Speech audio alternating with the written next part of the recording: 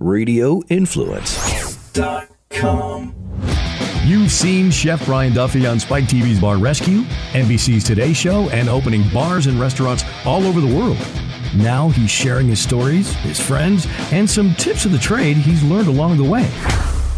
Prepare yourself to get Duffified. Wow! This is Duffified Live with Chef Brian Duffy on Radio Influence.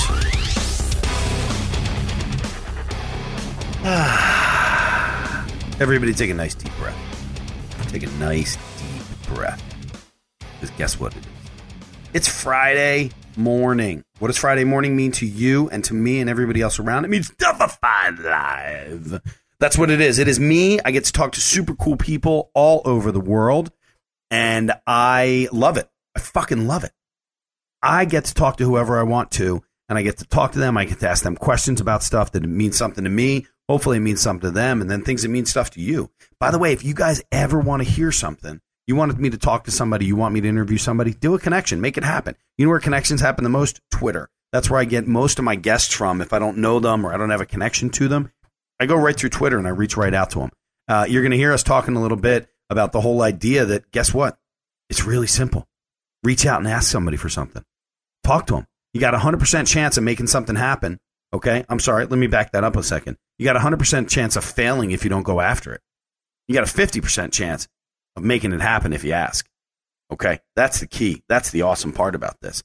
So, where are we going to go with that whole thought? Let's think. Let's go for being aggressive today. Let's talk about being aggressive. All right, I'm a pretty aggressive individual. I go after what I want. I try to make things happen as much as I can. If I want something, I'm going to ask for it. If I'm afraid of somebody, or if I don't want to, if I think about it all day long and I never make something happen with it, I don't go after it, it's never going to come to. That has happened across the board with a tremendous amount of things that I've done in my life. I wanted to be a chef. I don't know why, but I did. My buddy Jeff, who is actually an avid listener of Duffified Live, which I love Jeff. He actually sends me great notes afterwards. Same as my buddy Panini Pete. These are guys that I look up to because they're people that, one, I like them for who they are as a human being. I like them for being my friends. So, Jeff, dude, it's your fault I went to culinary school, man. You're the guy who said to me you should think about going to culinary school. And I remember being like, man, I'm a rugby drinking, beer drinking, cigar smoking kind of guy. I'm not going to go to school to be a chef. And I remember that all the guys that I played rugby with were like, what the fuck is this guy doing going to school to be a chef? Like, well, this was in the 90s, man. This wasn't the time frame that we're in now where everybody and their brother wants to be a chef. It wasn't like that. This was a big deal for me to leave college and go into the culinary world and become a chef. Because you know what? I never cooked in a restaurant prior to this. I had never done that. All I did was wait tables, and I was a damn good waiter. I remember I used to wait tables at a place in Ardmore, Pennsylvania called McCluskey's. And old man McCluskey was an old man, and he was an old drunk, and he owned an Irish pub called McCluskey's, and I waited tables there. And I remember I used to make a boatload of money, and there was this one time that I had this table of 4 people. It was a mother and a father and 2 or 3 kids that were sitting down, and they kept saying, like, we want you to meet our niece. We want you to meet our niece. We want you to meet our niece. And I remember saying to them, like, I have a girlfriend. Thank you so much. I appreciate it. And I usually would kind of lie to people in a way because I always believe that when you're a server or whatever, you're an actor. You're on stage. You're performing. You're trying to give the best meal that you possibly can, or the best service that you possibly can. Because guess what? Service fixes everything, people. Okay? Service will clean a flat beer. Service will fix a burger that might be a little bit overcooked. Service will fix if you have an issue with your meal coming out too late. Okay? Service will fix these things.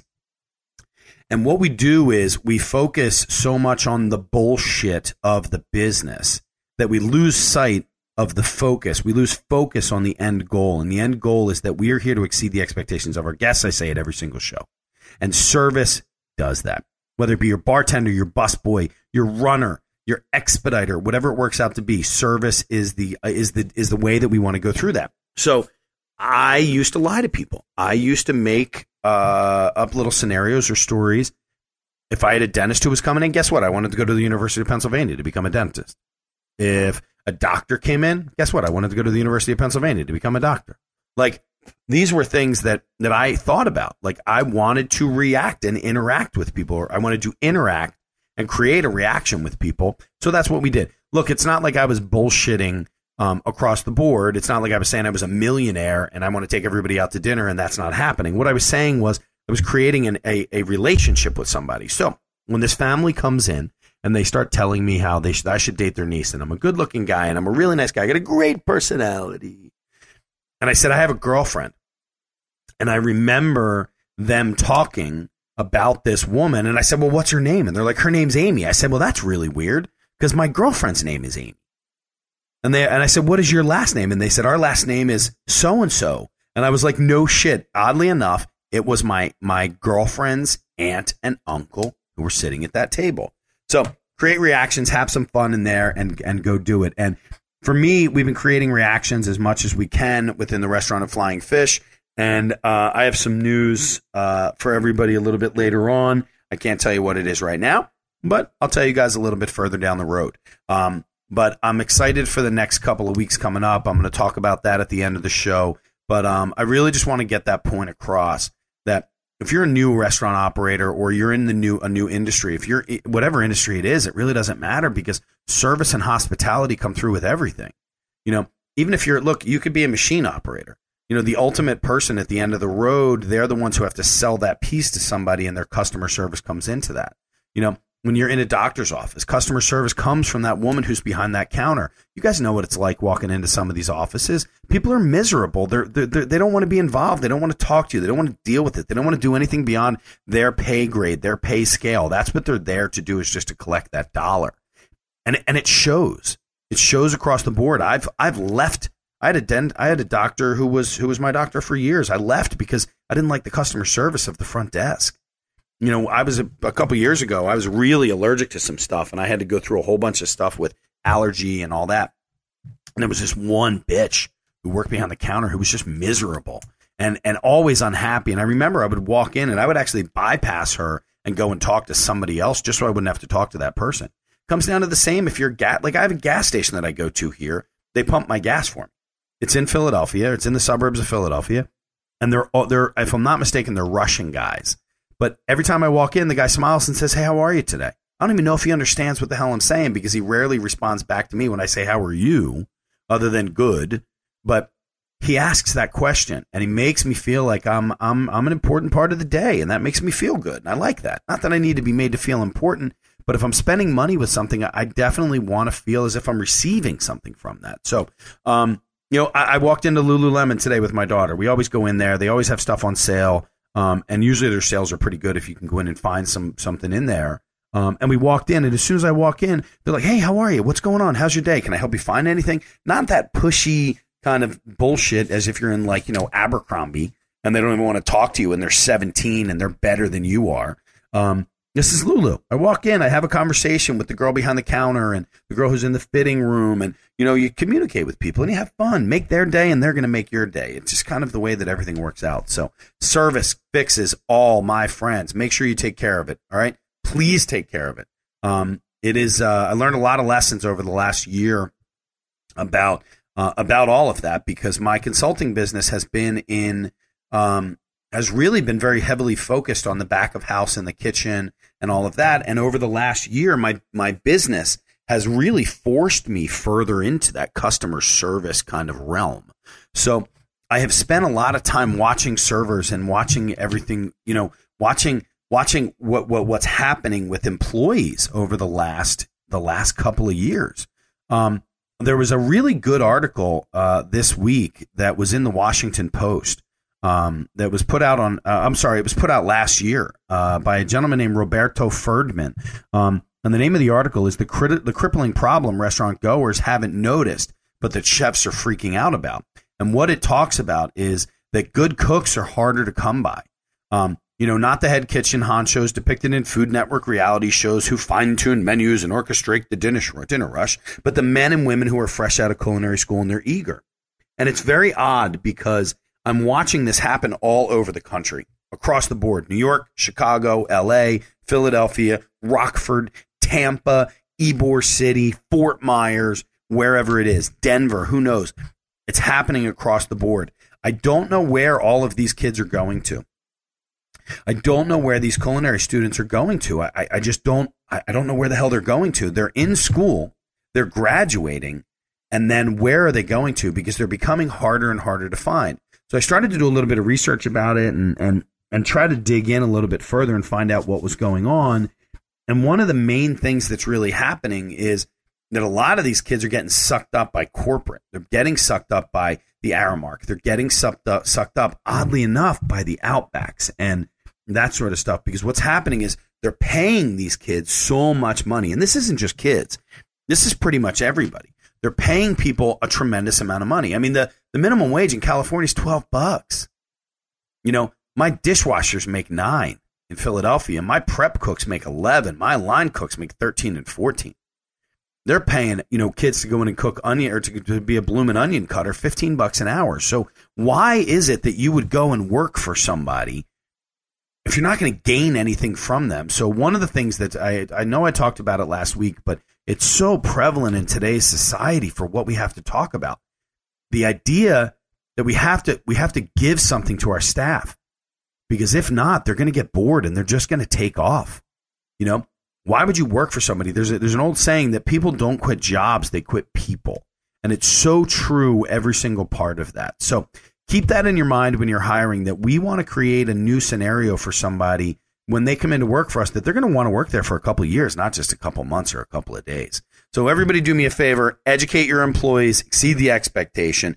Hospitality and service will fix all these things. But right now, I got to talk to you guys about one more thing. And we're going to talk real quick about one of our sponsors. We're talking about Nogginware.com. That is Nogginware. Go to the website, check the boys out, tell Scott and everybody I said hello. Put in the code Chef Brideoff, and they're going to give you something fun that comes along with it. When you buy a hat from Nogginware.com, it is one free shipping. Free shipping. Their hats are awesome, super well made, quality across the board. The new restaurants that I do, everybody who goes into these restaurants, all the kitchen guys get a hat that's made by Nogginware. I love it. I'm super happy about what happens with it. Everybody, the hats are really, really well made. And if you want to get one of my hats, you can easily just go over to Nogginware.com. Tell Scott, tell everybody that I sent you, and we'll take care of it from there. Nogginware.com, Chef Brideoff, Hat of the Month Club. They have 1, 3, and 6 month subscriptions that you can do. They automatically ship you a hat. Very nice box, perfectly packaged with something that's going to make you smarter inside of it. All right? So that's what I got there. Now, I get to talk about a guy who I have listened to for a long time. I just recently started listening to him again. I didn't expect him to be as cool as he was, but he's a super cool, down-to-earth guy, and that makes me really happy because I just like good people. So I want everybody to do me a favor and get ready. I want to see if I can play something here real quick so that you guys can hear. Let me see if I can pull it up. I probably should have been a little bit more prepared for this part of it, but I think what I'm going to do, the hell with that. We're going to go right into here. All right, I'm pulling it up for you guys right now. I know. Can you believe I'm doing this on air? I am pulling music up on air. But guess what? It's like right here. It's ready to go. I'm going to play it for you. Of course, I probably have like bad Wi-Fi or something right now. That's exactly what's going to happen. That doesn't make me happy. All right, continue online. What is this? See? Now it doesn't work. Now it doesn't work at all. You guys are like, wait a second. Am I really sitting here listening to this guy talk about music that he's going to play? So let's see if we can do, I love this one, personally. Now it sounds like we might be listening to a little Paul Simon or Garfunkel, but no. It's G Love, baby.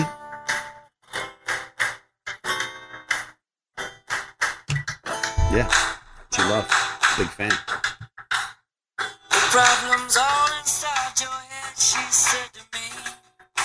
The answer's easy. Take it logically. I'd like to help you in your struggle to be free. There must be. Come on. Nice shooting, man. And one of the things that we talk about, that I like, is his style. Got a lot of funk in it. Got some hip-hop fun. See if we can pull up a real good one. Late night looking on the streets of Tokyo. I play the Kathmandu capital. I climb the highs on the road. I love it. I said away, baby. All alone. So everybody do me a favor. As I drop my phone right in front of me, check out G Love and Special Sauce. We got G Love today on Duffified Live. Here we go. So everybody, guess what? Like I was saying, I got a Philly guy here on the air with us. Somebody that I have listened to for many, many years, and just recently got reintroduced after traveling all over the world and listening to music. I, for the last 3 weeks, have been listening to Mr. G Love and Special Sauce. So what's up, brother? How are you today? Oh man, I'm doing good, Brian. Actually, I got a rare week off this week, so I'm actually with my family, and we're up at Cape Cod, and I'm actually sitting in my Jeep on the outer beach right now. I just got out from surfing. I got a cold beer in my hand. My 15-year-old's chilling. The baby's sleeping in my friend's trailer, and my chick's looking fine. She just finished working out. There you go. It sounds like a perfect day. Sounds like a Are you actually? Do you park your Jeep on the beach? Yeah, it's really cool. Like I grew up going to Jersey Shore, but my parents moved up to the Cape a couple of years back. And actually, we just got a house up here, and yeah, it's really great. There's a thing called the Outer Beach, and yeah, you take your four-wheeler out, and yeah, you park in the sand. So it's a little different. Like when you used to go to Avalon, to Jersey Shore, you wherever you are, you get all your shit, you lug it the best you can down to the beach, and you take as much as you can carry. Here, you just pack your Jeep up with as much shit as you can possibly handle for the day. So we got the Yeti cooler, we got the grill, we got, we just go. It's just ridiculous. Dude, I'm an Outer Banks guy. I don't go to the Jersey Shore anymore. So I know that I buy my off-road pass at the beginning of the season, and my girls are no stranger to 40 miles an hour on a beach. Don't tell anybody, but nice. Yeah. So and so you have a 15-year-old as well. Now, are you in Philly at all? Does your son go to school around here, or? No, I moved to Boston to kind of follow my son and his mom when we split, and so I've been actually in Boston since, I want to say, like 2003, 2004. Oh, nice, man. Cool. So yeah, I've been there since my son was about 4, and he's going to be a junior this year. So I think after that we're going to end up moving back to the Cape. But I will say, like, yeah, I don't really get down to Philly as much as I'd like to anymore because we don't have a studio there, and I don't live there. So now the only time I come in is for shows. And I got to say, man, this past year, especially when I came back, I was blown away. Like, the energy, it's amazing. Like, all these neighborhoods are popping up. Like, I used to live down in Fishtown. Oh, yeah. And I had a pocket full of money, but I didn't have a kid. And I didn't really realize, kind of, why would you want to buy a house if you don't have a kid? Like, I wouldn't want to have roots like that, but I didn't realize, like, anyhow, I was renting down in Fishtown for like 5 years. I could have bought the whole block, but it was so cheap then, Well, I just opened a restaurant up in Brewery Town, which is on the opposite side, so right over by the zoo. So it's all gentrification, man. I mean, we're talking about my buddy bought his house 9 years ago, and spent $39,000. And the house at the end of his street just sold for $319,000. Wow. Yeah. Yeah, pretty impressive. So Philly, I got to do some Philly stuff right off the bat. I know you're not down here, but actually before I get into that, while you're up in Boston, I got a great buddy of mine who's a chef up there. His name's Jason Santos. Cool. And he's got blue hair. He's a total rock star. But he's got 3 super cool restaurants up there. So I'll give you his info. You guys chat because he's a great guy. And his food is out of this world, man. And he's right outside of Boston. So, yeah. So how did it all, I mean, obviously, look, there's only so much that I can really start off with, but a lot of people know you. And like, how did you go from being, a guy who went to GFS, which that's Germantown Friends. By the way, I used to go out with all the girls from Springside. So you must be a player because that's like they were all the hot chicks who went to Springside. Dude, they were super hot. Oh my god! Between Springside, then you got Baldwin and Agnes Irwin. Man, we had them all. Yeah, but Springside was like notorious for like super hot chicks, but that's why you hated those dudes from CHA, man. Oh yeah. Oh, totally. They were right across the street from him. So yeah, I did. I went out with a girl named Suzanne was her name. That's all I know. I went to a prom with her many years ago, many moons ago. She was super hot though. Ended up going to school in Virginia. So nice. So how does it go that you go from GFS into the world that you're in? I mean, some of your stuff is pretty. I mean, it's all pretty awesome, but I mean, some of it's so iconic with your sound and what you do. I mean, the hip hop realm of what you guys are doing. I mean, how did that come into that?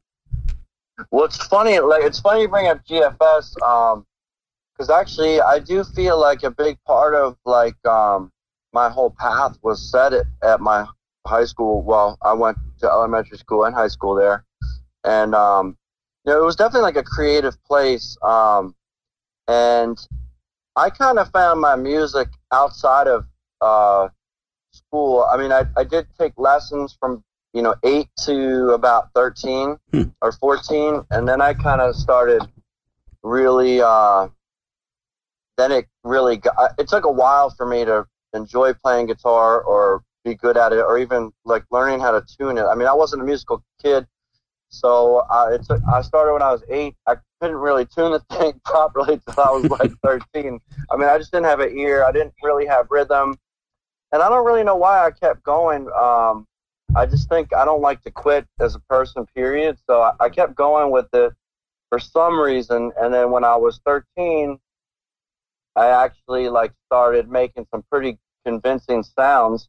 And then when I was 15, I wrote my first song. And it was at that point I was like, okay, now all of a sudden I was a 15-year-old kid, right? I had just had what I thought was a broken heart, because my little girlfriend may have left me. And I wrote a song. I don't know why I wrote a song, but I did. And that really changed my life. And it gave me, all of a sudden at this young age, like a path, which is what everybody wants in life, right? Like to find your path, like what you're supposed to be doing. So, so the music kind of spoke to me at this young age, and then I started learning a lot of different type of music, like first the Beatles and Bob Dylan, and then later people like John Hammond and Robert Johnson, and learning the blues. So this was kind of a side thing outside of school. However, we had this, and the music that by the time I was in 9th grade, I was serious enough about my music to try out for choir. Right? Wow. So now at GFS, they had a really good choir. Like they would tour, they would go to Europe and stuff. You know what I'm saying? Mm-hmm. So I went to try out for choir. Well, here's the problem: was that this was 10th grade. I tried out for choir, but from 5th grade to 9th grade, I was like the class wise ass. The class you would goof off in the most was chorus. Right? Like the musical class you had to take where you learn these stupid songs. Exactly. White shirt, black pants. Like, yeah, and it's just like the perfect class to just like haze the teacher. I mean, we were terrible, And so when I went out to try out for choir, they were like, Garrett Dutton, are you fucking kidding me? No, get out of here. You'll never be a part of this choir. Wow. I mean, they didn't say that, but I didn't make the audition. I didn't get it in.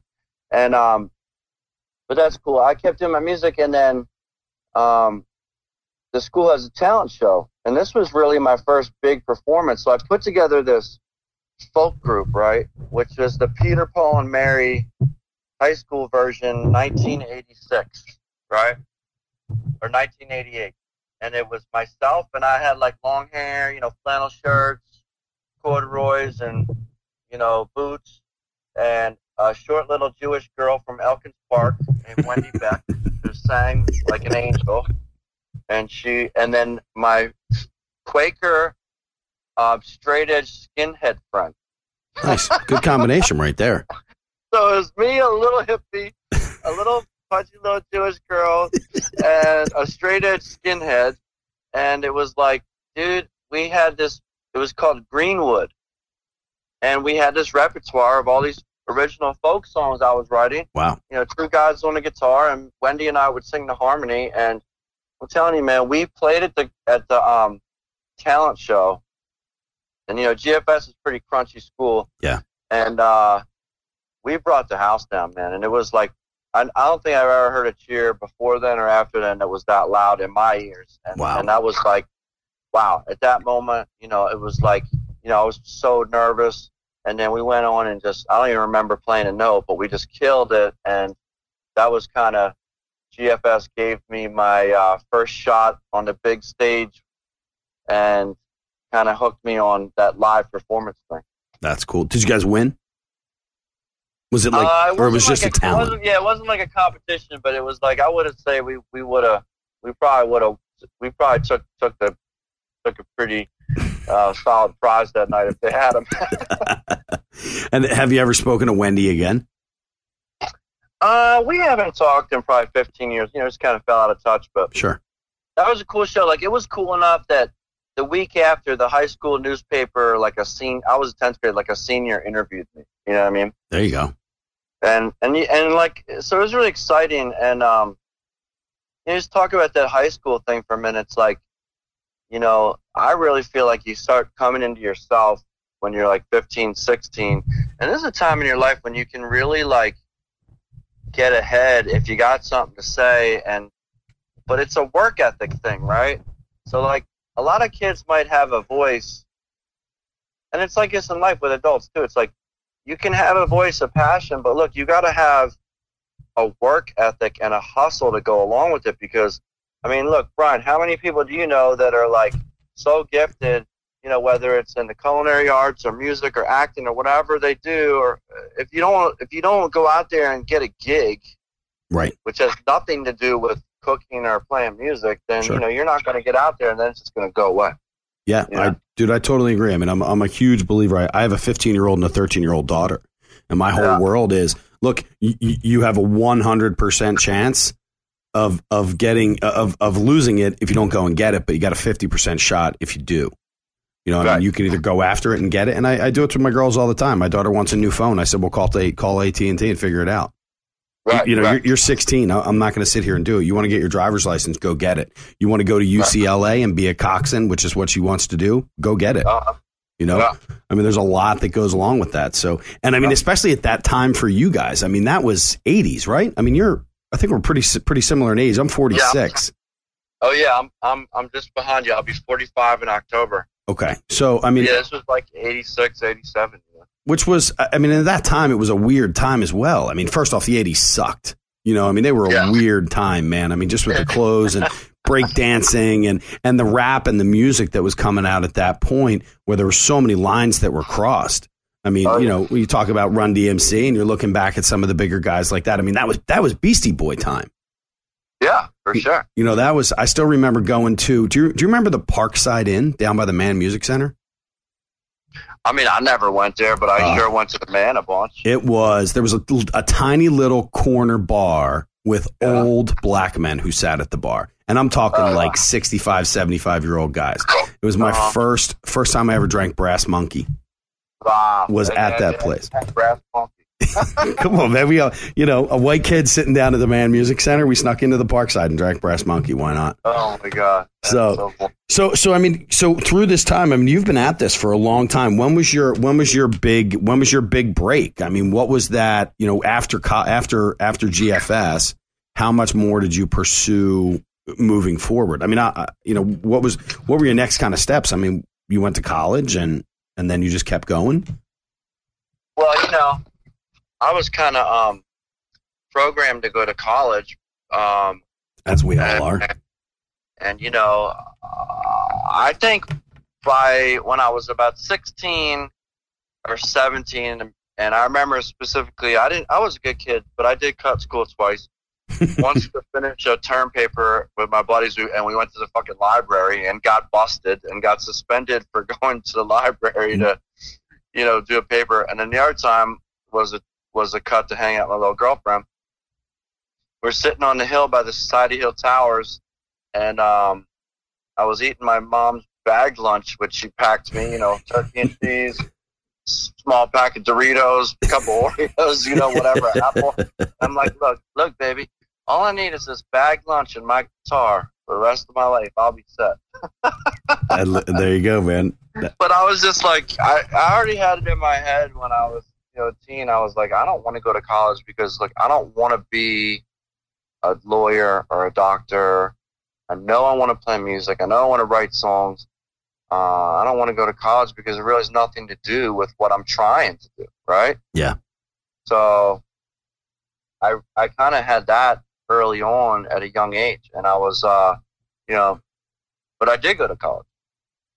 And how was that? I mean, how was that? I mean, you know, I mean, we grew up in similar areas, you know, I mean, it's a wealthier area. It's a college driven world. You know, I mean, my daughter right now is freaking out about college, where she's going to go and what she's going to do. And that comes from the school itself. I mean, you went to a very aggressive school. GFS is an aggressive school in the way that they do things. Their education, and you had even said it kind of stoked a lot of your creativity with it. How does that play out when you say, hey, mom and dad, look, thanks for everything. I'm going to be a musician.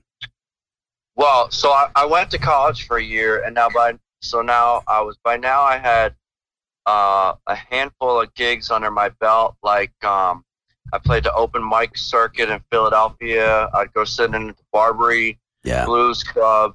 This is in high school, and I was playing out on the street. So I was already like pretty solid, getting my performance chops up pretty good, right? So then I went to Skidmore College, which was too much like GFS, and it was in a small town. So I immediately missed the anonymity of being in a big city, because I grew up right downtown Philadelphia, and I hated seeing, you know, let's be honest, like all rich white people, and a couple minorities sprinkled in for effect. Sure. And I hated this every day, and I was like, man, this is not like me. But there was a lot of music going on at Skidmore in 1991, and it was tremendous musicians, and it was just after Phish had really broke open. So everyone was into this like groovy jam funk music. A lot of people were playing. I just remember like this song Stevie Wonder, Higher Ground. Like if you can imagine that, but a jam band type thing. This was like a sound. These guitar players were killing. I mean, I was blown away. And they also had a folk scene. So they had Falstaff's, which was an on-campus coffee shop, right? Mm-hmm. Where they had like a Tuesday open mic. And then Monday night, right in Saratoga Springs there was the oldest continuously run folk coffee house in the world called Cafe Lena's. And Bob Dylan came out of there, John Hammond, Joan Baez, Dave Van Ronk, Pete Seeger played there, Arlo Guthrie. I mean, everybody played there, you know? And here I was playing Monday nights there and digging into this legacy over there. And, you know, it was interesting because when I grew up in Philadelphia, I was writing all these songs about leaving the city. I actually had a song called Leaving the City. And all these songs dreaming about going to the country and finding some open space and driving across America and this type of thing. And then the minute I got up to the country, I started like writing songs about Philly.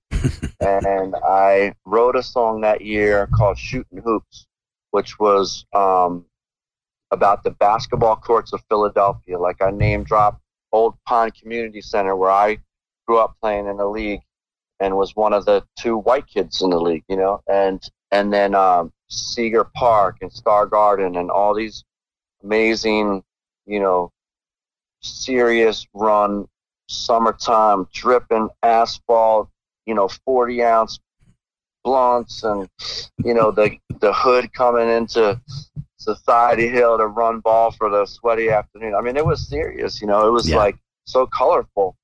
And so, yeah, I started writing songs about city life. And then I kind of got onto something, and I was doing the blues, and everybody else at the coffee shop was doing, like, you know, Bob Dylan or these sensitive singer-songwriter crap, and I was coming up, you know, singing about being a bike courier, singing about homeless people, or singing about, you know, the basketball courts or graffiti writers and stuff. And it was cool, man. I had a thing. So it was like this juxtaposition, you know? That's awesome, man. I mean, for me, it's like I love that creative process to go through it all and find the ways that I do. And something that I've always been kind of enamored by is watching somebody who can, take the feelings and put them down into a lyric, or, take nostalgia and put it down into a lyric. I mean, for me, like my menu right now at my place in Philly, a lot of it is an homage to me growing up in Philly. I mean, just from the roles that I get into the restaurant and the way that I present things and the way that I put them out. I mean, late nights we do a South Philly menu, but it's all kind of, and it's like cheesesteaks and porchetta sandwiches and pizzas and wings, but it's just super fun and super simple. But, and everybody goes, oh, you guys have a great burger. And I'm like, well, the reason why we have a great burger is because I got this spice that I picked up here when I was in Philly. And so it's kind of an homage to a lot of Philly stuff. Yeah. So it's kind of fun that way. But when it comes to lyrics and stuff, I mean, I know this is going to sound kind of weird, but like, how do you come up with 76? How do you put all of that together? I mean, that's one of the songs that most people know you from. I mean, that was a massive hit for you guys. Yeah. Well, wait. Ron, let me go back because I realized I didn't answer your question because about the parents and college. Okay. I want to just go back to this real quick. All right, man. So basically, like I had started writing these songs, and like I said, the musicians up there were really great, right? And none of them would play with me because they didn't really get what I was doing, right? They didn't get the primitiveness and how it could be something so dope, right? Of my playing. So I couldn't attract a good band, right? So I'm playing with some great guys, but they just weren't up to par. Right. I couldn't get a band. But my solo performance now and my songs were getting really dope. And I knew I had something. So there was spring break. My parents came up to pick me up. And on the car ride home, which was 4 hours from Saratoga Springs to Philadelphia, 2 hours into the trip, I got the nerve to tell my mom I wasn't going back next year. Wow. I want to take a year off. And then the next 2 hours, she cried all the way home. So, I mean, it was a really emotional thing. But I said, look, I know what I want to do. I can't do it there. Give me a year, right? To see if I can go make something of myself with my music. And they're like, okay, but you have to apply to college. So a friend of a friend had a friend that needed a roommate in Jamaica Plains in Boston. So that August, I got dropped off by my buddies, my best friend, Johnny, who was like the captain of my basketball team at GFS, going to Northeastern. So his dad, they got out later. So summer of 92, right? I got in a ride with his dad. He listened to like a Mozart concerto the whole way up. I fell asleep, woke up in Boston, and I get dropped off to Jamaica Plains in an empty room, and I got like a blanket, my suitcase, and my guitar, and I said, holy shit, I'm doing this now. Yeah. So I used to play, so I went and got my street performer's license. I play out in Harvard Square. I play in the T. I'd make no money, make just enough to get a 6-pack of muffins and a lemonade from Oban Pan. I swear to God, I lived off of like macaroni and cheese, cans of tuna fish, and onions, and Oban Pan muffins. Dude, that's awesome, man.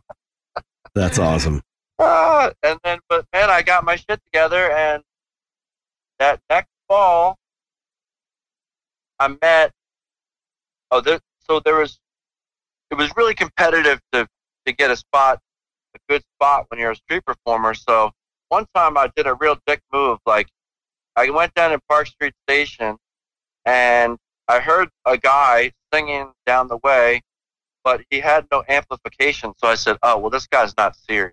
He's not really working. Right. Like I am. So I just plugged in down the way and, plugged in my amp and started playing. And then within like 10 minutes, this kid walks over with his guitar. Hey, I was playing down the way. Oh, I didn't see or hear you.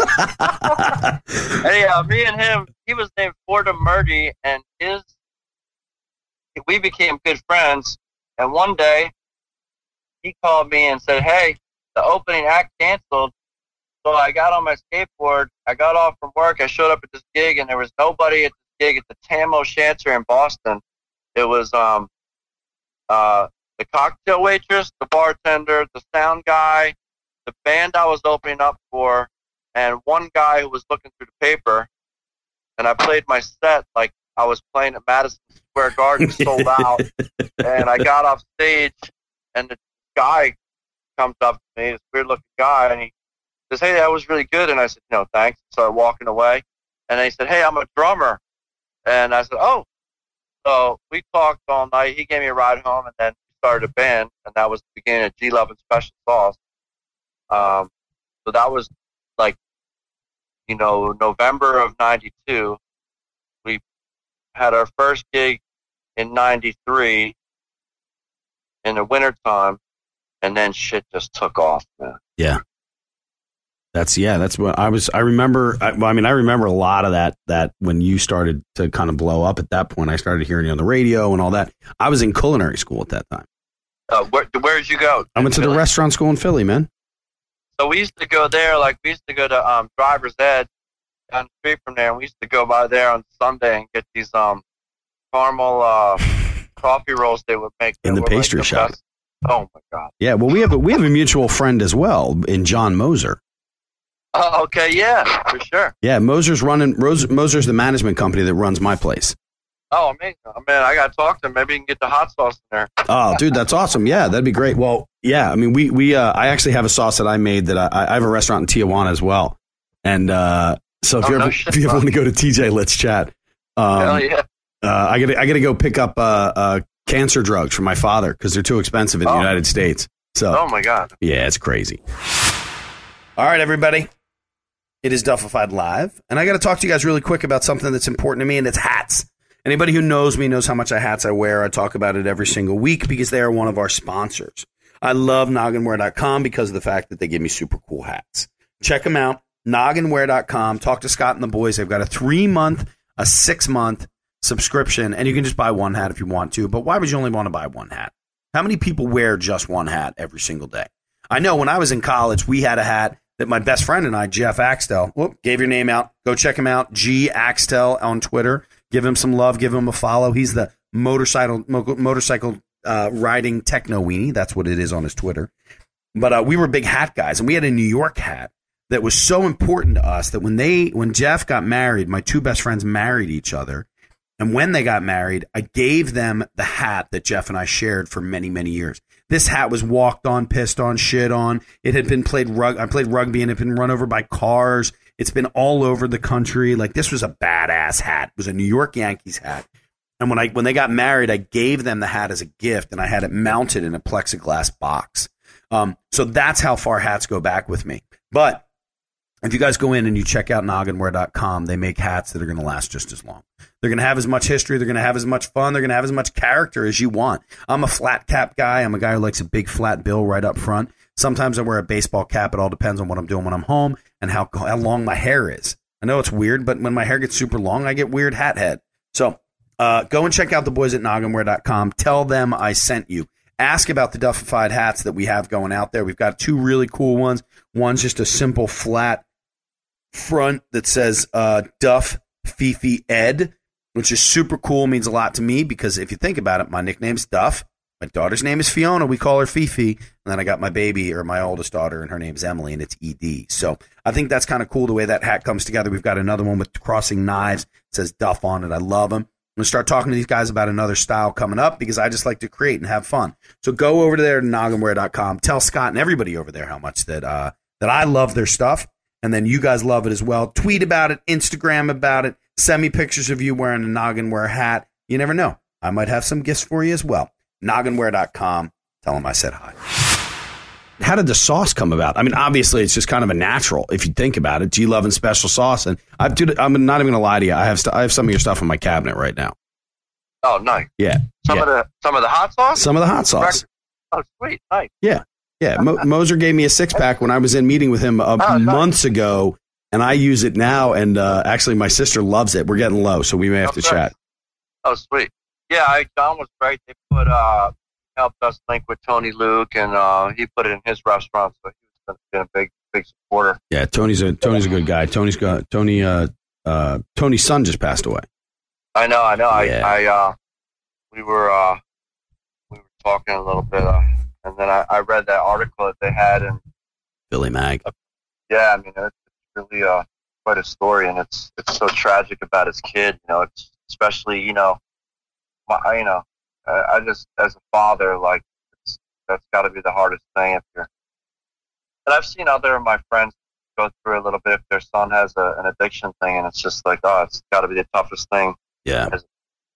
Well, I know we're going to be doing a big thing for it. We're going to do. Tony started the hashtag of Brown and White for a whole bunch of stuff. So I'm going to be doing some stuff. I'm going to do actually ribs. I'm going to do a smoked rib with a white barbecue sauce to get the brown and white in that, and then we're going to do a beer for him as well. So.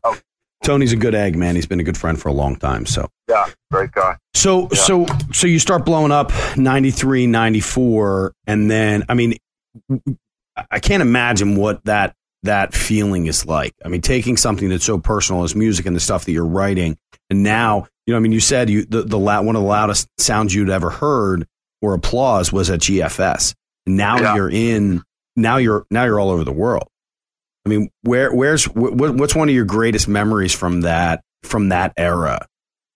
I mean, there's so many like crucial memories, Brian. It was like, I mean, we got the band together, like I said, and it was an interesting thing because every time we played, whether we played on the street or we played in a bar, we would get another gig or multiple gigs out of that gig, right? So you knew things were happening. So, it was like, oh shit's happening. And meanwhile, I was hustling. I was sending the tape everywhere. And we got into Philadelphia Music Conference. And this was another one. Like, I remember I was working a coffee shop part-time in Boston. I came home from work.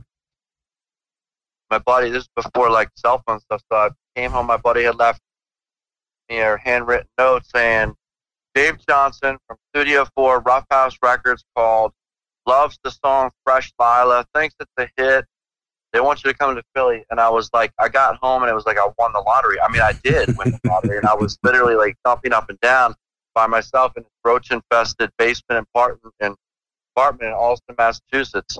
And here I was. I moved to Boston to make it, and now I'm going back to Philly. Right. So we came back to Philly. Now, the first show we played for this Philadelphia Music Conference, it was us on the bill and the Roots on the bill, who were up and coming, another street performance group. Right. They were starting to take over in Philadelphia, along with the Goats, who already were, they were blown up. They were like kings. Right. So we opened up for the Roots that day.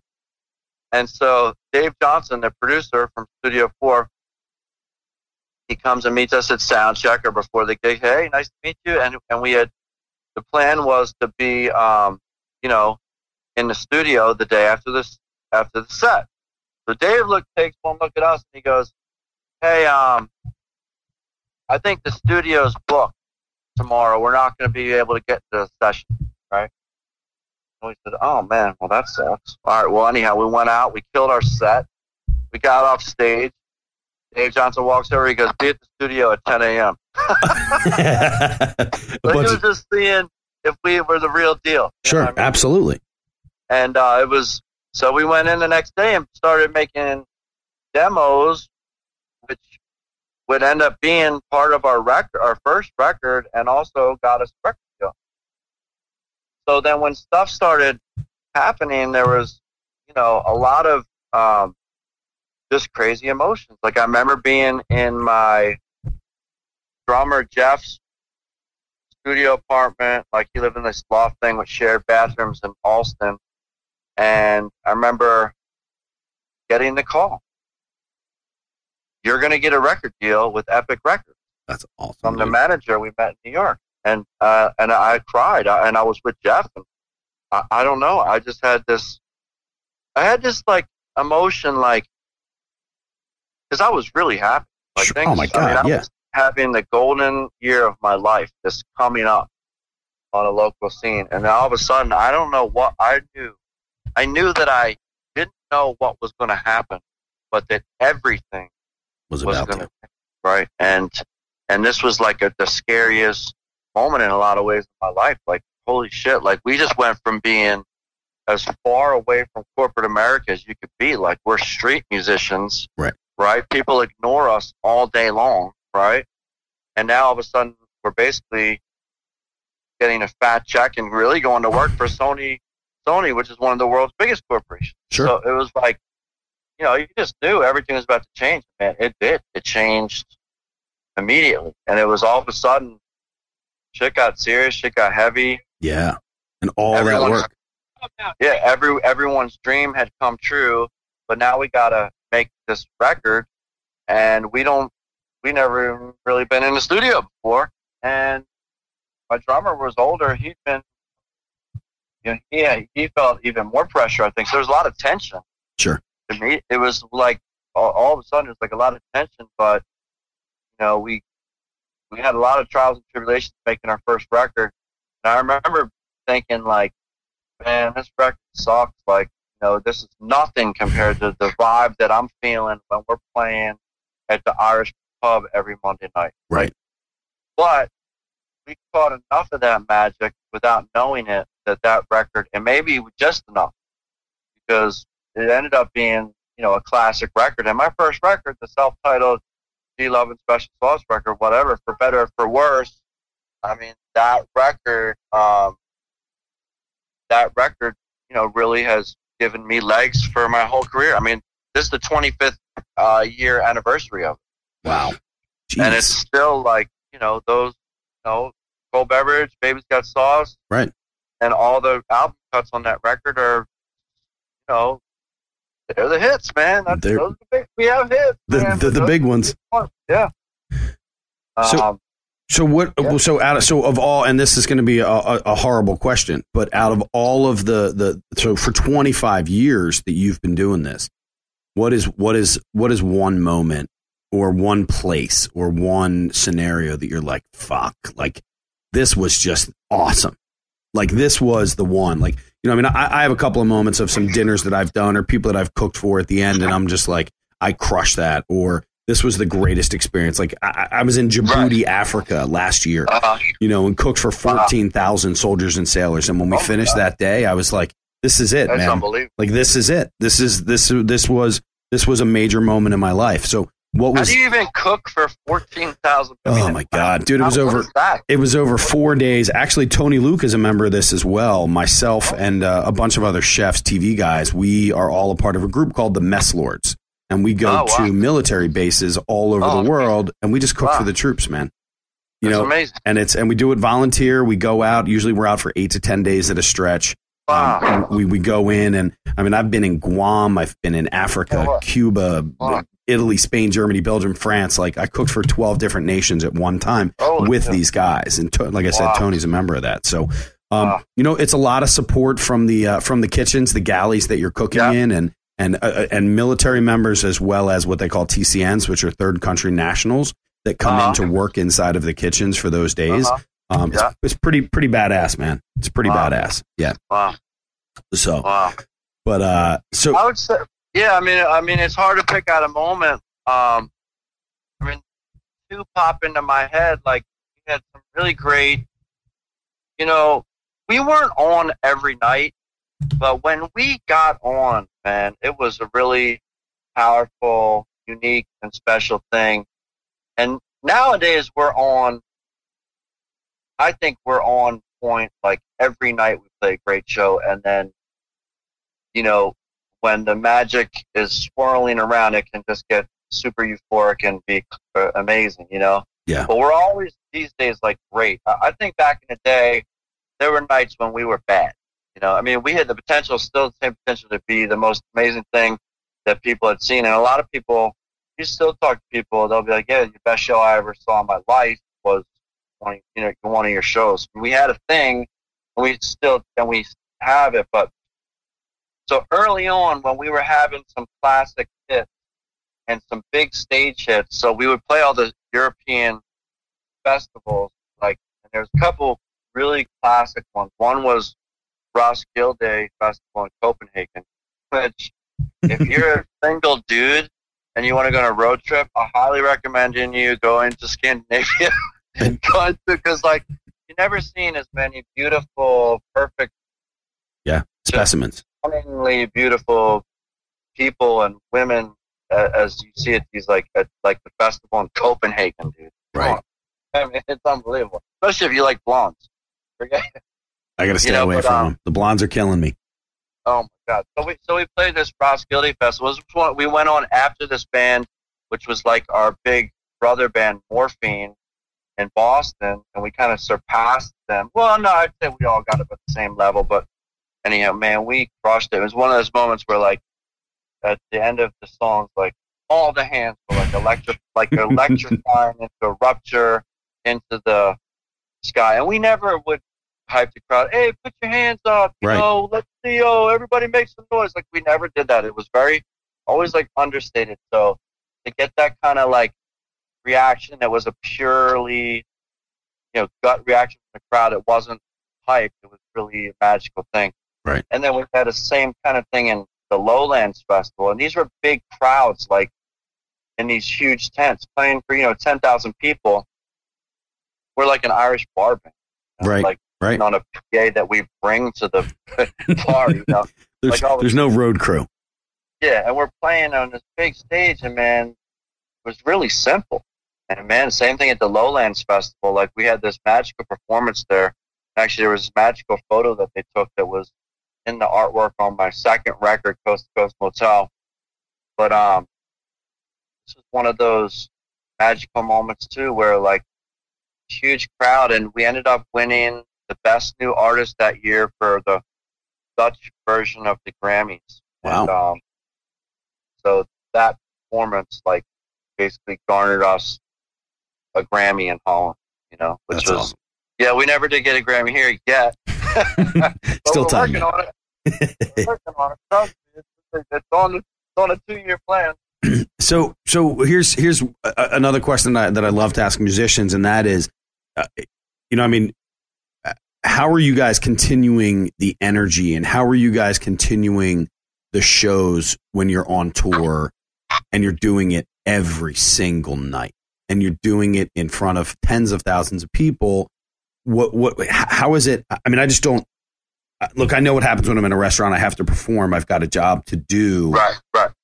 But you're at it's a whole different level. I mean, you're you're performing. Right. How is it that goes on night after night after night on a tour that's 3, 4, 5, 6 months? Well, I mean, it's the same thing as you, Brian. It's like it comes down to like an energy thing, right? And like it takes a while, right, to figure out. Like, actually, it's funny because like like I have a lot of friends that are chefs, and the other night we're in Martha's Vineyard at my friend Ben DeForest restaurant called the Red Cat, and it's great, like farm table, locally sourced, and he wasn't even behind the line that night. He was actually just expediting that night, which was not what he usually does. He usually, behind the line. Right. But I was just like watching these guys, like him expediting and the guys on the line, and I'm like, all right, well, we're going in for early dinner before sound check at 5, and I know they're just getting started, right? And they're going to go now till, and they've been at it for a couple hours, right, prepping. Yeah. I'm like, I don't know how the fuck you guys do this shit. Because I don't even know how you take a break, take a piss, or, look, you can't look at your phone. You drink lemonade or Gatorade or whatever. You're sweating your ass off, and you're making these beautiful plates like it's nothing. And I'm like, you're on your feet for like 8 hours. Yeah. I mean, that's tough. It's What I do is easy, man. And great. Now I feel like shit. Now I'm going back to the kitchen. I remember when we had those, those nights, those crazy Mother's Days and the other shit where we were 10, 12 hours doing it. And I used to smoke, and I remember running outside, and a buddy of mine, he would smoke a Marlboro in 4 drags. Oh my God. We literally would run out the back door, and I would sit down on a milk crate, and he would stand next to me, and he'd be like, all right, dude, you ready to go? Let's go back in. I'm like, I just fucking lit it, dude. I'm not even, I just lit. So, but I was the chef for Train. I opened up one of Train's tours a couple years ago and got to see, I mean, it's, you guys just sound check after sound check after, to get the tours going and all that stuff. It's always been pretty amazing to me. So I'm always kind of in awe of you guys and how you do it. Like we go crazy. Yeah. But I mean, there's just something, like I saw John Legend the other night. He's a performer, man. Oh, God. Yeah. he's a performer, and to watch that, the way the movement and the choreography and the way that everything comes together is just amazing to me. So I don't know. It really comes down to an energy thing. Like, honestly, like it's taken me like,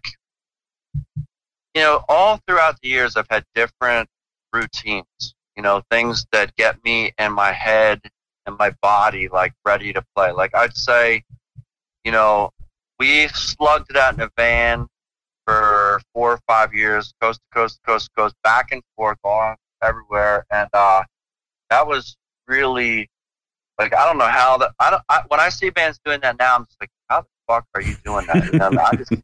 Even if you're just a solo performer driving yourself to the gig every day, I'm just like, how the fuck this guy's doing this shit? And but of course, like, I did it for years. I was a lot younger, you know what I mean? And a lot less gigs under my belt. I'll say this, like, once you get to a tour bus, it really drastically changes everything in a positive way. Like, instead of, driving all day and then going straight to the stage, you're waking up in the town you're going to play at. You're going to get a chance to get a solid meal. You're going to get to exercise or walk around. You have time to nap. And so one thing in my band is we all, like, if you look at our typical show day, right, I try and sleep in as late as possible because I got to rest my voice.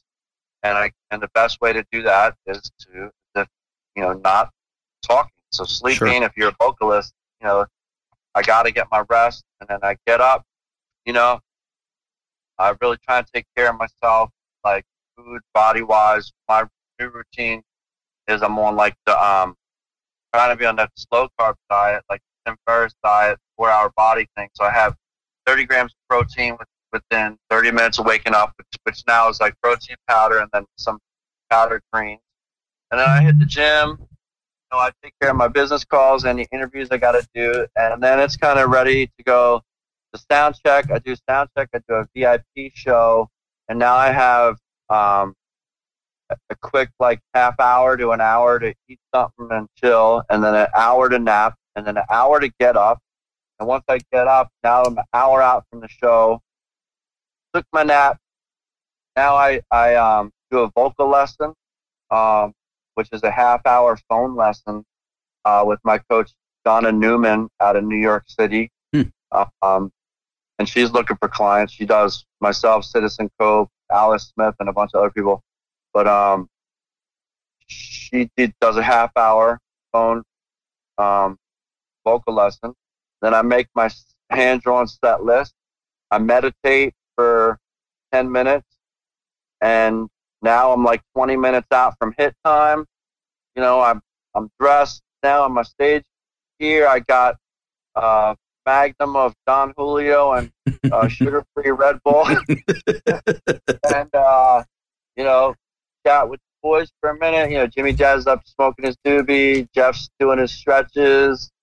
And we're all making a cocktail. And it's an interesting job where, the first thing you do to get ready to work is make a drink. But, that's kind of part of it because you want to feel just loose enough that you're not self-conscious or nervous so you can let it rip. But you don't want to get drunk so, you're sloppy. Right. But just a little bit of just a buzz. Just a little buzz to get you over that first stage fright. And you have to realize everybody that's in that club, I mean, even if they're sober, which I don't think most of them on my show are, if you look at the bar records. Yeah. But these people are there to party. So that's our job, to make people happy and bring the party, and also bring, like, it can't be vapid. You have to bring party with a purpose. And, we have some songs that are about light things, some songs about heavy things. But the music itself is always deep, no matter if it's what type of song it is. Like, there's a lot of just power in all the music, the happy songs, the sad songs, the emotional songs, and kind of airy songs. It's all, like, deeply rooted. Right. And your goal then is to get out there and make that connection. And that's and then if you can do that, make the connection, it's just like serving food at a restaurant. Like, look, if you can really people take a bite and they say, Wow. "Oh my God, you have to try this." Yeah. This is unbelievably. I mean, honestly, there's a lot of correlation there, like between, delicious food made with love, right? And original food that's made with love, right? And original music that's made with love, and all that passion and that care to make it sound and taste just like that. That's what keeps people coming back, right? Consistency is the key, man. Consistency is the key. So, do you still get nervous? I do, man. Like, honestly, music, that's, and I don't even know if I'll ever want it to go away, but there's something that completely terrifies me,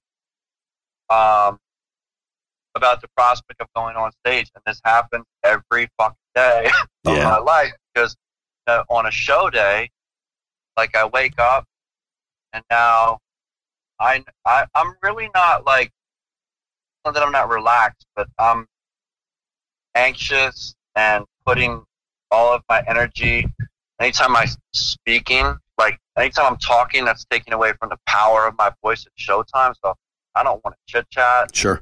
I don't want to, I'm exercising to get my body loose. I'm getting my rest when I need it. Like, everything's geared toward that moment. A lot of like, pressure and just preparation. Right. Sure. Today I have off, so You're chill. I'm still like, I really, I can really just lay back and relax, enjoy my family. I can talk as much as I want. I can eat whatever I want. I don't have to take a nap. Right. You know what I mean? Like, it's very relaxed. Okay. The trade-off is when, I have that show, I mean, that's me at my best. That's what I live for. Like, that's the ultimate moment of my life. And it happens a lot because I'm able to get on stage a lot. So it's a pure addiction. Yeah. And it's also like a terror. But once you get on there and you lose that, and also, like, once you wake up from your nap and you say, "Oh my God, I got to go on stage now. Like, I could just go to bed for the rest of the night. Like, or I don't feel good. Like, how the fuck am I going to do this shit again tonight?" Like, I mean, there's a lot of nights where I wake up or don't take a nap and I'm just fucking exhausted. I mean, I'm deep down fucking tired, man. You know what I mean? Like, 25 years in a row, like, I'm tired. Like, Sure. I got to pull this shit together, and I'm like, I don't know how the fuck am I feel like that. It's like every night I'm like, how the fuck am I going to do this? But then you go on, and then your sweat starts dripping.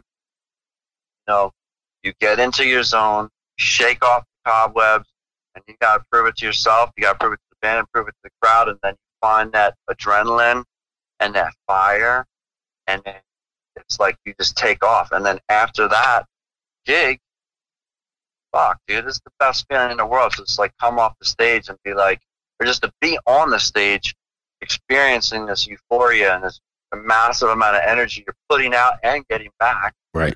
And then you get off the stage and it's a real high. And it's like, then I can relax, I can talk, I can laugh, I can party, Sure. and enjoy myself. But then the next day, wake up, it's back. And then also, last thing I'll say is, you do a show, tonight, look, my voice is a little raspy towards the end of the show, and I want to party. There's people come out every night. Sure. Here in North Carolina. Oh, here's your North Carolina friends. Oh, now we're in Sacramento. Here's Sacramento friends. So people always want to party with you, Yeah. But, like, some nights I gotta be like, no, G can't talk, man.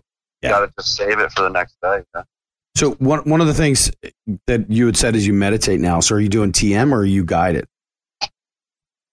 I'm guided, actually, from another podcast I listen to, Tim Ferriss' podcast. He does, like, ads. One of his, like, sponsors or whatever is this Headspace. It's called Headspace. It's an app. It's a meditation I've got that. Sure. So like, one of the things on Tim's podcast is like, it's a challenge, 10 for 10. You do 10 minutes for 10 days in a row.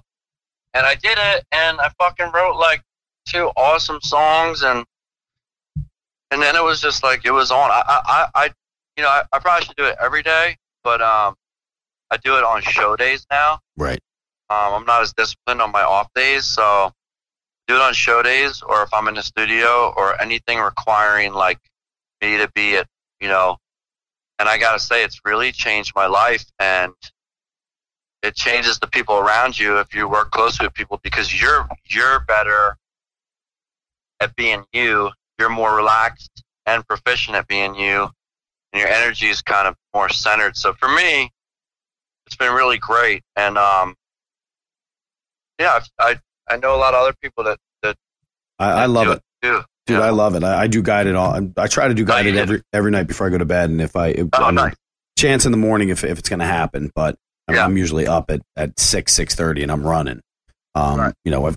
I've got a 16-year-old and a 13-year-old that have to be everywhere, so I try to bang it out as much as possible. But it's a big thing, and I mean, especially within the creative world that we're all living in. I mean, it's an opportunity to stop and just take a couple minutes and really have that brain power take over, which is kind of cool. So. Yeah. But all right, brother. Well, I don't want to take up any more of your time. I know you're up there chilling out with your son and having a good day with the family and everything. So I just want to say thank you, man, for your time. Oh, thank you, Brian. And I hope to get in there and try some of that late night Philly menu. I'll absolutely take care of you, man. You just I'm going to send you up to Jason as well, Jason Santos. He's got a couple cool spots up there, and my other buddy Chris Coombs, who owns a place called Du Ave, just won Best Restaurant in Boston. So I'll do a little connection with you and hook you up with those guys. But dude, I look forward to seeing you. And if you ever make it back to Philly, you're doing all solo right now, right? You're on tour doing solo. Well, I just finished my solo tour.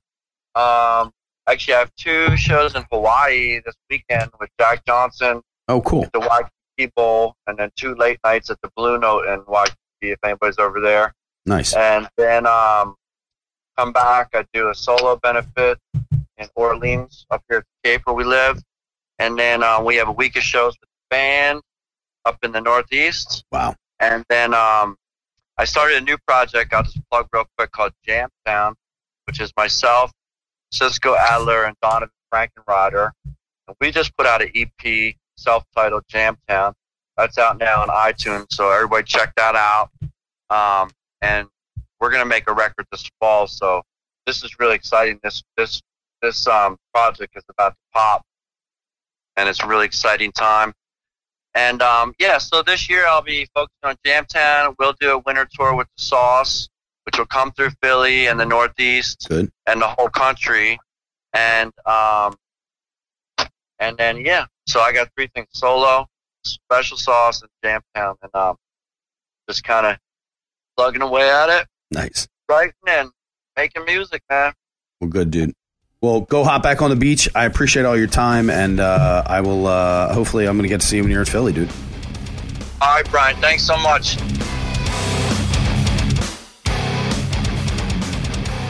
Not too shabby, man. A little G-Love and Special Sauce. That was super cool. Loved chatting with him. So, everybody do me a favor, go and check him out. Obviously, it's G-Love on Twitter, and then you got the G-Love and Special Sauce for the band. He's coming out with the new Jamtown, as you guys heard, and that's pretty cool. So I enjoy talking to guys like that. Guys that have that passion, that deep, deep fire all the way down is something that I really enjoy. So creative people are just fun to talk to, man. You know what I mean? Especially somebody who's been at it for 25 years. When you think about that, 25 years he's been doing what he's been doing, up on stage, touring, recording, writing, creating. That's something that is just a tremendous amount of I think deserves a lot of respect. And as I've gotten older in this business that I'm in, for me, it is something that I really look to because I try to create on a daily basis, whether it be with food, whether it be with some of the writing stuff that I just recently started doing. I really keep talking about the fact that I want to start painting because I'm always kind of looking for an extra outlet for something to kind of get this out of me, so that I can share it and try to have fun with it. So had some stuff going on around town. Hold on one sec here. Sorry about that. Had some stuff going on around town in Philly that I'm really stoked about.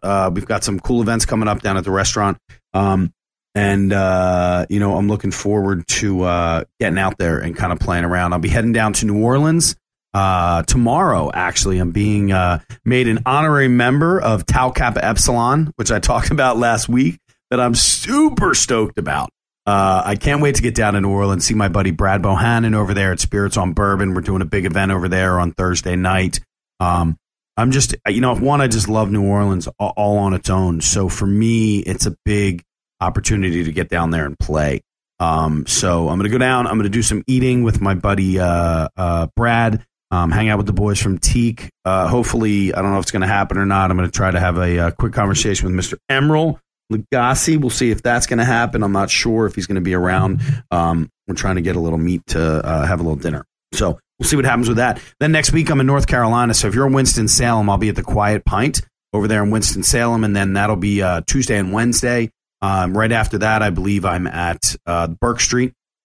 Really awesome, iconic pizza shop down there. One of my clients owns it, a super awesome guy named Dave Hillman. So if you get a chance, go down and see the Quiet Pint on Tuesday, Wednesday next week in Winston-Salem, North Carolina. Directly after that, I'm going to be all the way out there in wonderful Newport Beach, California. Going out there. I don't know if you guys know, but I write recipes for Miller Coors. So they send me beer and I write recipes for it. So I might do, like a couple weeks ago, I did a Coors Light brined pork shoulder that we actually charred and grilled the entire outside of it, which was just super fun. And then we brine that, we brine it, grill it, char the shit out of the outside of it. And then we roast it off for about 12 hours at 200 degrees. So it just pulls apart beautifully. The fat melts all the way through that pork. It's just beautiful the way that happens. That's Newport Beach. Then I'm going to be in Rockford, Illinois. After that, we're doing a relaunch. Anybody who's been out to Rockford and checked out one of my clients' properties out there called Arrow, Jamie and Matt, the owners of Arrow and The Cave, have decided they want another one. So we're going out. We're going to do another big one out there that is called, it's Arrow as well, but it's going to be in Byron, Illinois. So we're going to do a relaunch. We did a really cool, fun menu for these guys. A little bit more aggressive than things that I've done in the past for them. We've done a little gastropubby, kind of simple, to the point, basic, nothing over the top. We're in Rockford, Illinois. So one of the things that I wanted to do was really take it over the top even further with these guys for this new one. So we're looking at a couple of cool little things. I can't talk too much about it because I'm kind of doing NDA with everybody. I don't want to release too much. I can definitely say there's going to be some sick burgers going on out there. I can absolutely 100% say that we're going to be doing some stuff with some vegetarian options as well. So I'm pretty happy about that. That's kind of what I've got to talk about for this week. I've got a crazy 4 weeks coming up of being on the road. Then I get to come home right before Labor Day. I'm looking to do a little crab feast for some friends that I can get out here. We can get some crabbies in the backyard, get kids on a trampoline and, get some booze flowing and, do whatever it is that you guys want to do. So thank you guys so much for listening to me. I got a couple of people that I really want to thank. One, I have to absolutely, at the end of every single show, thank our sponsor. That's Nogginware. Nogginware is my hat company, guys. They make hats for me all over the place. All right. So we need to thank them as much as possible for doing that. Nogginware.com. If you go and check them out, it's nogginware.com. Drop in the code Chef Bride Up. You're going to get a fun little package coming out to you. Inside the hats that they sell, they give you something that's going to make you a little bit smarter, plus something's going to make you a little happier because it's all free shipping. They do free shipping across the board. For me, one of the cool things is they have a hat of the month club, so I get a hat delivered to me every month. Unfortunately, the hat that I love the most is no longer in production, if I'm not mistaken. It's called the Old Glory. I'm sorry, they still have the Old Glory, but the one that they don't have anymore of is the pineapple hat. And if you're in the hospitality industry, pineapple is pretty much an international symbol for hospitality. It was a great hat. I loved it. I'd love to be able to do something with those guys on one of my logos. Never know. Nogginware.com. Go and check them out. Trust me, they're good people. So from Nogginware.com, we're going to talk about Techno Solutions. Techno handles all my website. Michelle's a beautiful individual out there in Breeze, Illinois. She does all my websites for me. She does a lot of my graphics for some of my logos, and companies and whatnot. So thank you, Michelle from Techno. She's a wonderful person. She will take care of you on a website. She's not going to rake you over the coals for it, the whole 9 yards. She just does a great job. Then from there, Maggie Gagliardi, the amazing artist who does all of the promo pieces that we have. Go and check her out on Instagram. Go and check her out on Twitter as well. It's Mags Art, Magzart. She is just amazing with some of the stuff that she comes up with. Her creativity is really just kind of unmatched. And she right now has this really cool thing going on, which she has 2 pieces that are out there. And one of them is out in San Diego, if I'm not mistaken. She's got a show going on out there. Out in Sacramento, California. One of her pieces is called the Spaghetti Yeti, is being shown out there. And the other one is Regal Absurdity, which is in Denver, Colorado. So if you're out in Sacramento, go to the FE Gallery, check her out. Check out that piece out there called the Spaghetti Yeti. If you are in Denver, Colorado, check out the Nisa Knoll Gallery. You can check out one of her pieces there called Regal Absurdity.